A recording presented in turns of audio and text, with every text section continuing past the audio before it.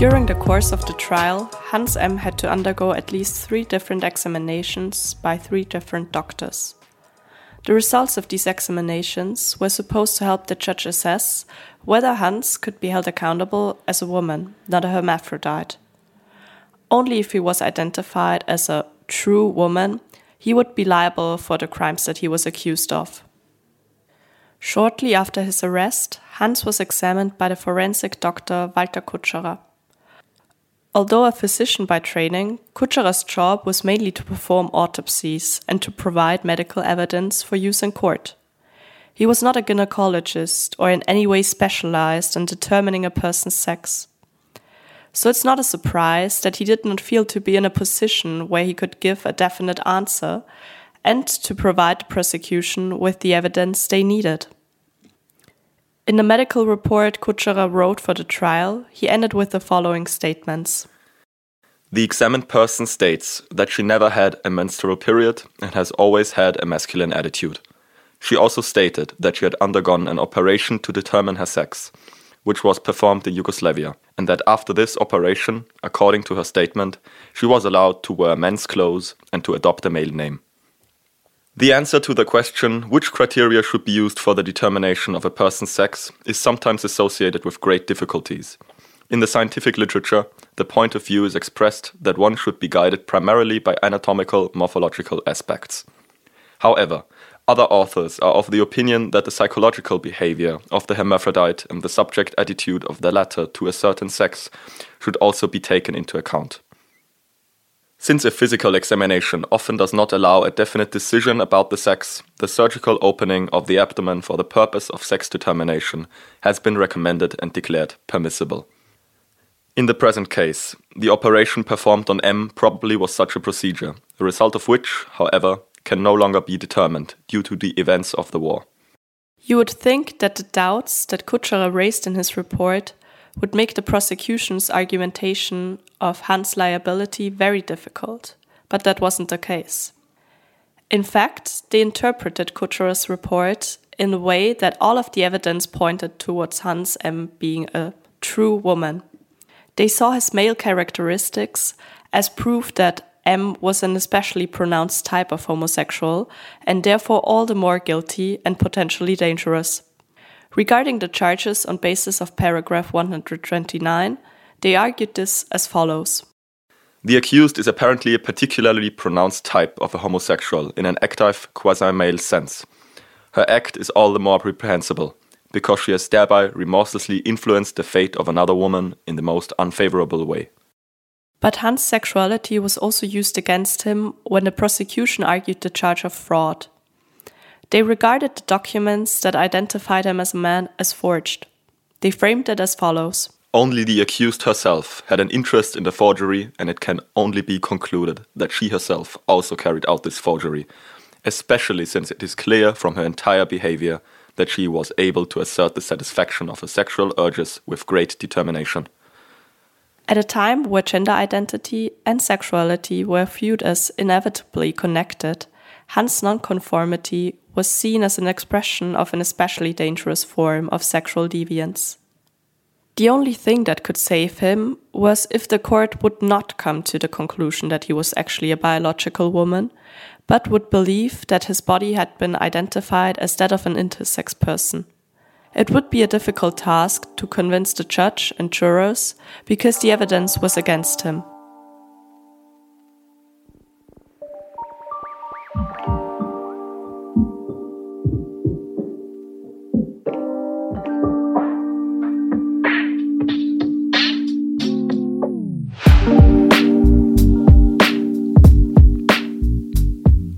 Welcome to the 3rd episode of Out of the Dark. In this episode, we will take a look at the medical reports that were included in the court files and what role medical opinions played in the trial. Again, queer theory plays a huge role in how we approach and contextualize the sources. So get ready for a close look at the heteronormative logic that criminalized Hans M.'s existence, led to him being put on trial, and finally, to be convicted. A key argument of queer theory is that the 19th century scientific discourse surrounding homosexuality laid the basis for heteronormativity in the Western world. It was only in the early 19th century that the term homosexuality became common in use.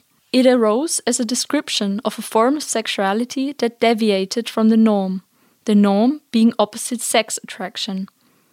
But in order to establish a norm and demarcate it, behavior and existences that are outside of the norm have to be marked as socially unacceptable, as sick or even criminal by institutions like medicine and law. Like many others charged under paragraph 129, Hans/Martha never identified as homosexual, which at that time was rarely used as a self-descriptor. The term homosexuality and the synonymous terms contrary sexual feelings and sexual inversion were only coined in the late 19th century and mostly used by psychiatrists. Before that, there was no term that specifically described same-sex desire, which didn't mean that it wasn't forbidden, but it was prosecuted less rigidly. The term heterosexuality entered common usage even later than the term homosexuality, because being heterosexual was conceived as the natural state, and therefore didn't need a descriptor. It was self-evident and therefore didn't need to be named. In the court files belonging to the trial against Hans M., the terms homosexual and homosexuality are mentioned several times, while there is not a single mention of heterosexuality. Instead, it is referred to as being of a normal disposition. At the turn of the century, medical knowledge about homosexuality started to play an increasingly important role in how paragraph 129 was applied in Austria. It helped define norm and deviation, and doctors were regularly consulted in trials to decide whether a person was a true homosexual. Especially with women, it was often assumed that they were in fact pseudo-homosexuals who couldn't find a man and had been seduced by other women who had taken on male characteristics. During the trial against Hans M., doctors and judges tried to diagnose and decide whether he was a woman or a man, as there was not really an option of being outside or in between these categories. Being intersex was not considered a third option, but a disorder of sex development, and it was assumed that their bodies, too, could be classified as belonging more to one sex than the other. In fact, in the 19th and 20th century, the bodies of intersex people were often used for medical experiments about what were the determining characteristics of male and female sex. Intersex bodies challenged the concept of a biologically based gender dichotomy. In her monograph, Hermaphrodites and the Medical Invention of Sex, the historian Alice Strieger writes that the question of how to classify sexually ambiguous people led to an increasing importance of the categories male and female per se. Draeger speaks of an age of gonads, in which gonads were declared to be decisive sex markers. She writes, "Without the material and consequent social problems presented by the hermaphroditic body, this particular construction of true sex, namely that sex is ultimately determined by the gonad, might never have occurred." Assigning people one of the two sexes is necessary in a heteronormative society. It isn't just a favoring of a heterosexual orientation. After all, in order to define sexual orientation as being either heterosexual or homosexual, one has to assume that every person can be defined as being either male or female. The notion of gender has only existed for a short time. Through a purely heteronormative lens, sex, gender, gender roles, and sexuality can't be seen as separate from each other, because according to this logic, the two sexes are understood as complementary, both biologically and socially.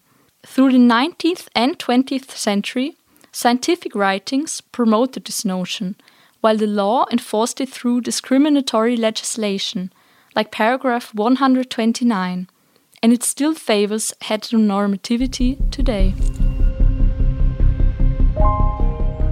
The police investigation prior to the trial did not yield any proof that Hans M. had in fact undergone a surgical sex determination. There was no medical record or witness that would help his case. As a result of these accusations, Hans M. lost his job and had no assets to fall back on, as the court files indicate. Unemployed and without assets, Hans M. couldn't afford to hire a lawyer himself. As a consequence, the court had to assign him a public defender. Without any proof that he had received a diagnosis from Slovenian doctors, Hans M.'s chances of being found innocent were slim. But it helped M.'s case that the forensic physician Kučera was also having doubts about the legitimacy of the trial. Not only did he point out in his report that it was not an easy task to determine a person's sex, during the trial he also brought up the possibility of overtestis, which means having female and male germinal tissue. He further explained that if that would be the case, it would explain why Hans M. felt himself to be a man. Kučera did seem to believe that M had undergone a surgical sex determination since he had a fitting scar on his stomach, and he considered it possible that the doctors might have found testicular tissue. He concluded his statement before the court by saying that, while externally M resembles a woman, he would rather not give a definite answer. The judge then concluded that this would mean that M was certainly a woman. When asked whether it would make a difference for M's liability, Kučera stated, When asked whether in the present case the presence of male sexual hormones could change the legal issue of paragraph 129, I must say that from a legal point of view, M would be regarded as a homosexual. Otherwise, every homosexual could claim to have gonads of the opposite sex in order to be excluded from punishment. The question of M's sex remained unanswered. Another hearing had to be scheduled. Hans M.'s attorney requested a psychological and another gynecological examination, which should clarify whether the defendant menstruated or not. The judge only granted the latter. Months would pass before Hans M. had to appear before court again.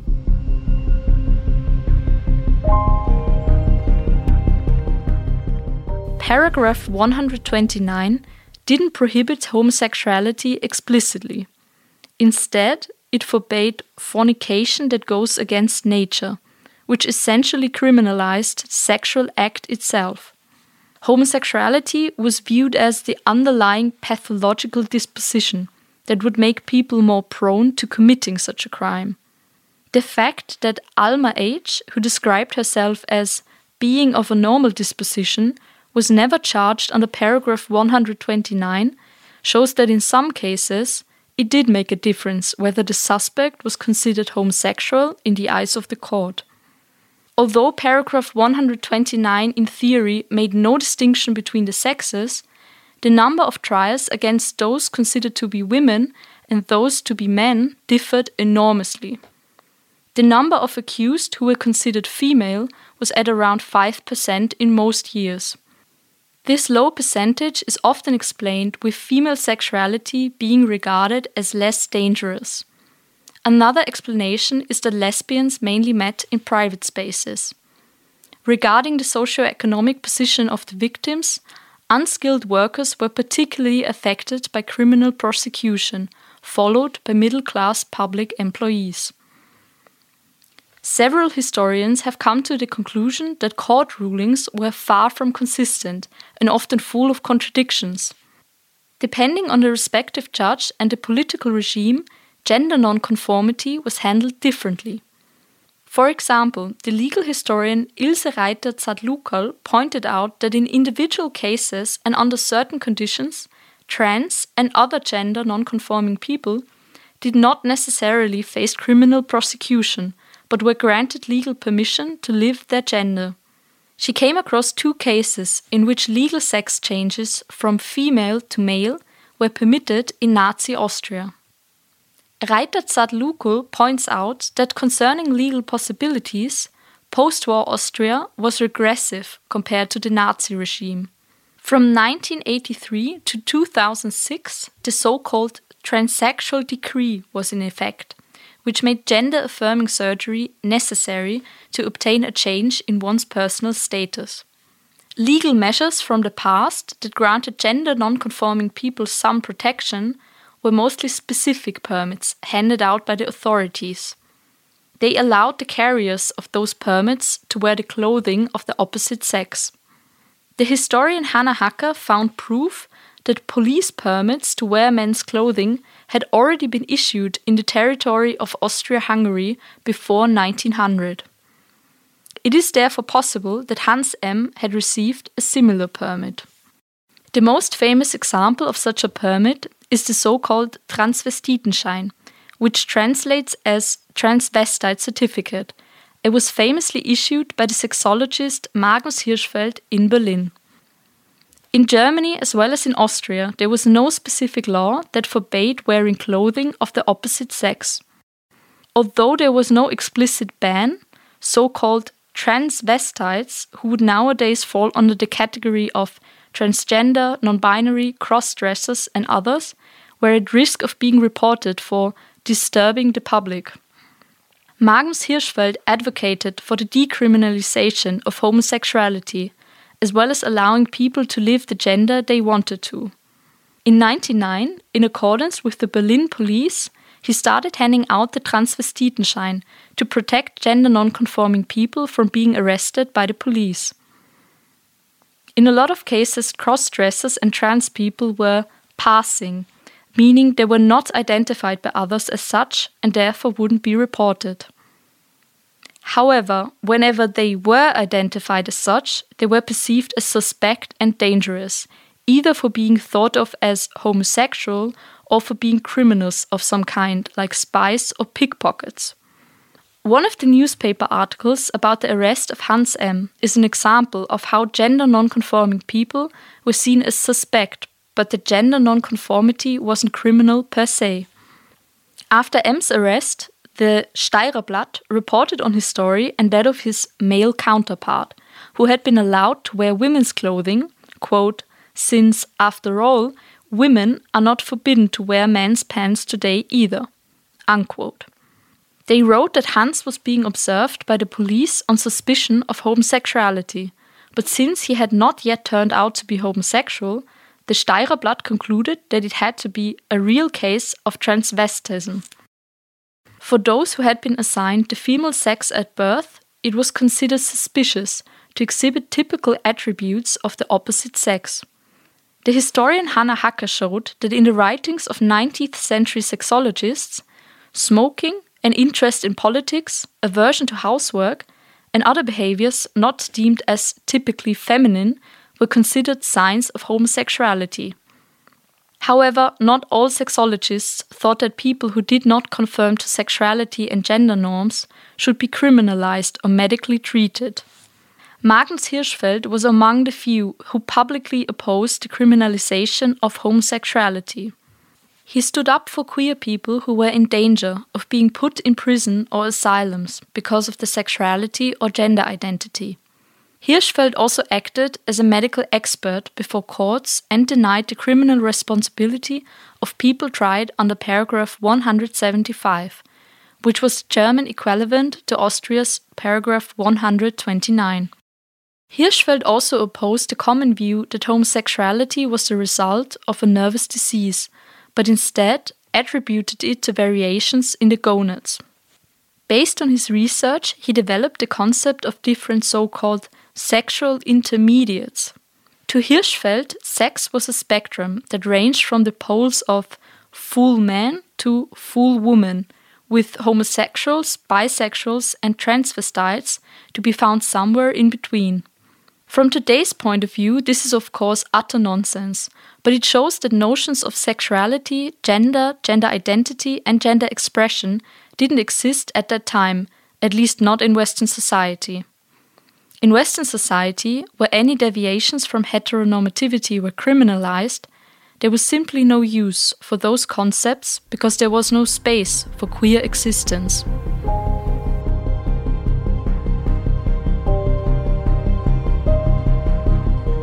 In the months leading up to the second trial, Hans M. and his lawyer presented several pleas for clemency to the court and to the Austrian president. They argued that Hans was not dangerous, that he wasn't aware of committing a crime, and he wouldn't do it again in the future. The court should consider not punishing him, since the news coverage about Hans had already done enough damage. In one of these letters, Hans wrote the following: I have made a comprehensive confession of facts without reservation and have shown that I am, unfortunately, by nature of a contrary sexual disposition. But I have also declared that I will suppress this feeling and have been able to do so for years and days since the accusation. I still feel morally obligated to care for Alma M. and to provide for her livelihood, as far as my more than modest income makes it possible. The purely sensationalistic presentation of my criminal case in the daily papers already puts my future at risk. Only a few weeks before, the Austrian Minister of Justice, who was a Social Democrat, had publicly questioned the purpose of paragraph 129. He viewed it as an outdated and unjust legislation that was the last remainder of a legislative system that put protecting morality before protecting citizens. Still, Hans' pleas for clemency fell on deaf ears, and the second hearing was scheduled for April. This time, it was the forensic physician Lorenzoni who served as an expert witness in court. Lorenzoni hadn't examined Hans M. himself, but referred to the report made by Kutscherer and the new gynecological report that had been prepared in the meantime. This new report did in fact confirm that Hans did not menstruate, which had led the gynecologists to believe that the uterus and the hormonal balance might be dysfunctional. Before court, Lorenzoni stated that this report proved that Hans was a woman with the rare condition of defective ovarian function. When asked by the prosecution about the gynecological report and the report Kutscherer had written for the first trial, Lorenzoni said that it was quite simple to answer what the relevant findings of these reports were.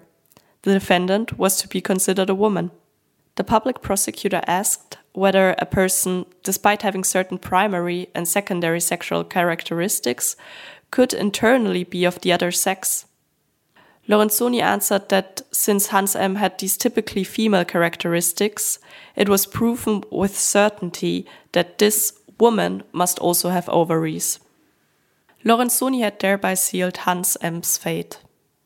Contrary to Kutscherer, Lorenzoni was willing to make a definite statement about the true sex of Hans M., just as the court had wanted him to. In the trial records, there is no evidence that Lorenzoni considered or mentioned the difficulties of determining the sex of a person with ambiguous characteristics or Hans' psychological attitude. On April 6, 1950, Hans M. was sentenced to 7 months prison time. In the guilty verdict, his strong homosexual inclination is cited as an aggravating factor. Paradoxically, it is also considered a mitigating factor, with the reasoning that he couldn't help his homosexuality. In the end, Hans M. didn't go to prison, but instead he had to complete a 3-year probationary period. The newspapers mockingly reported about Hans M.'s depressed reaction to the verdict and the despair in his face when the judge told him that from now on he must call himself Martha again.